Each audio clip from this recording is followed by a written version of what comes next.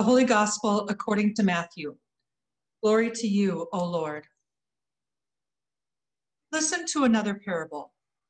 There was a landowner who planted a vineyard, put a fence around it, dug a winepress in it, and built a watchtower. Then he leased it to tenants and went to another country. When the harvest time had come, he sent his slaves to the tenants to collect his produce. But the tenants seized his slaves and beat one, killed another, and stoned another. Again, he sent other slaves, more than the first, and they treated them in the same way. Finally, he sent his own son to them, saying, "They will respect my son." But when the tenants saw the son, they said to themselves, "This is the heir. Come, let us kill him and get his inheritance." So they seized him, threw him out of the vineyard, and killed him.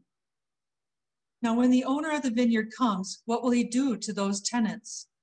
And they said to him, "He will put those wretches to miserable death and lease the vineyard to other tenants who will give him the produce at the harvest time." Jesus said to them, "Have you never read in the scriptures, the stone that the builders rejected has become the cornerstone? This was the Lord's doing, and it is amazing in our eyes. Therefore I tell you, the kingdom of God will be taken away from you and given to a people that produces the fruits of the kingdom. The one who falls on this stone will be broken to pieces, and it will crush anyone on whom it falls." When the chief priests and the Pharisees heard this parable, they realized that he was speaking about them. They wanted to arrest him, but they feared the crowds because they regarded him as a prophet. The Gospel of the Lord. Praise to you, O Christ. Blessed be God, Father, Son, and Holy Spirit, Mother of us all. Amen. October 4th, the feast of Saint Francis. And 2 of the 3 books I have on Francis use the word fool in the title. So let's fool around a bit with the word fool. The court jester is an archetype in all cultures. Jester or fool comes from the Latin follus, meaning a bag of wind or bellows. Now, jesters say whatever comes to their minds. They don't control their impulses. They are professional fools, like a buffoon or like a clown. As one writer puts it, a joker in charge is very difficult to challenge. Allow him to rile you up and he wins. Laugh with him and you reinforce his nihilistic agenda. What seems most unbelievable is this foolery isn't mere entertainment or reality TV. It's real life these days. Our country is in a serious and perilous time. So now let's invert the meaning of fool. Let's go back 8 centuries to the most beloved Christian saint, Francis of Assisi. Saint Francis is remembered as a jester who made a fool of himself because being a fool for God was the source of his joy and delight. There is even an icon of Francis portrayed, believe it or not, as a juggler. He juggles things of this world, so to speak, from socialite to beggar to friar. You see, Francis had an upside-down vision of life, reversing the values of this world. Oh, this is so much more radical than the demure image we have of Francis from our miniature garden statues. Francis embodied St. Paul's maxim, the foolishness of God is wiser than human folly. As one author puts it succinctly, St. Francis had a kind of ascetic frivolity, an ascetic frivolity, a playful seriousness, a gentleman of intense action, always revealing the twirling, juggling paradox that in giving one receives, and that in everything, creation is unified. It's maybe a fool's errand, but I'm going to try to interpret today's assigned lectionary text for this Green Sunday in light of the feast for Francis and care for creation. Maybe just being outside will help us to see these texts in new ways. First, the Ten Commandments.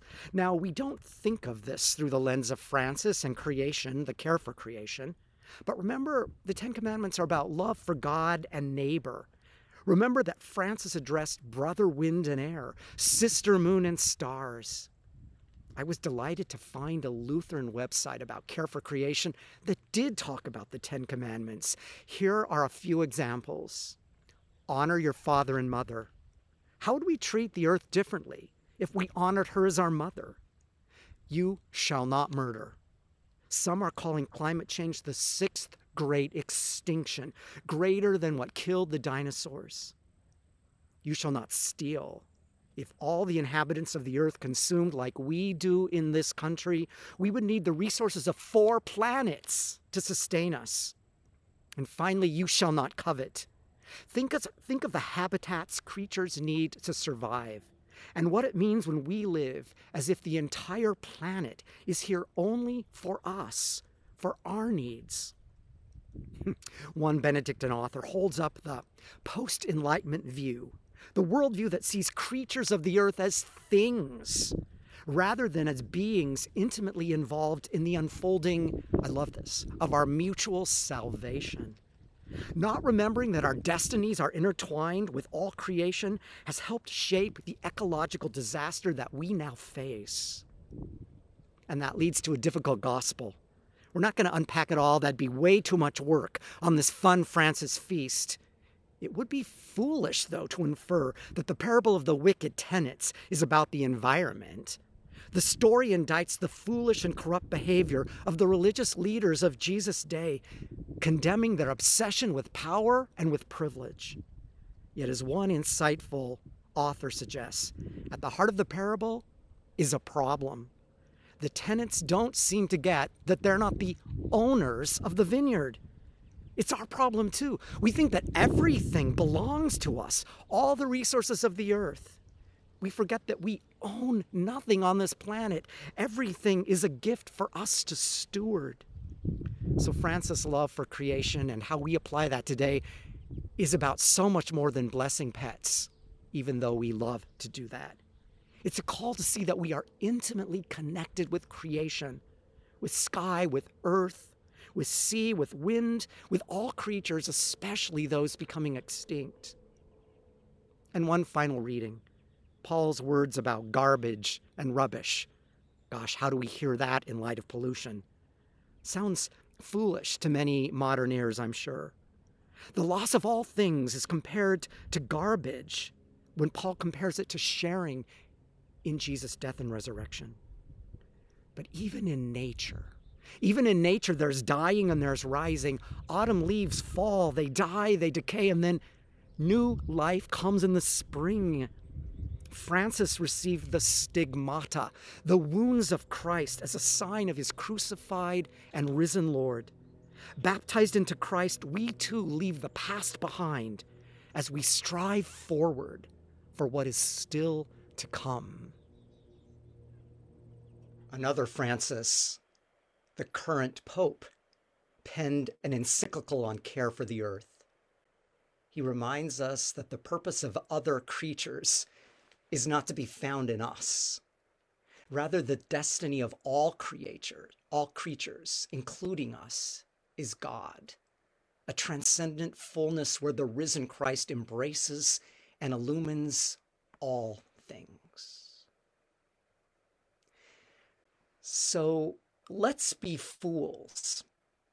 Let's be fools in this community. foolish enough to trust that God is making a new creation out of chaos and waste, foolish enough to be countercultural, foolish enough to find joy even when it looks like everything is falling apart. God's mercy is foolish, you could say. Despite our fickle foolishness, God is forever faithful. May God give us grace to heed these words of a Franciscan blessing. May God bless you with enough foolishness to believe that you can make a difference in this world. Amen.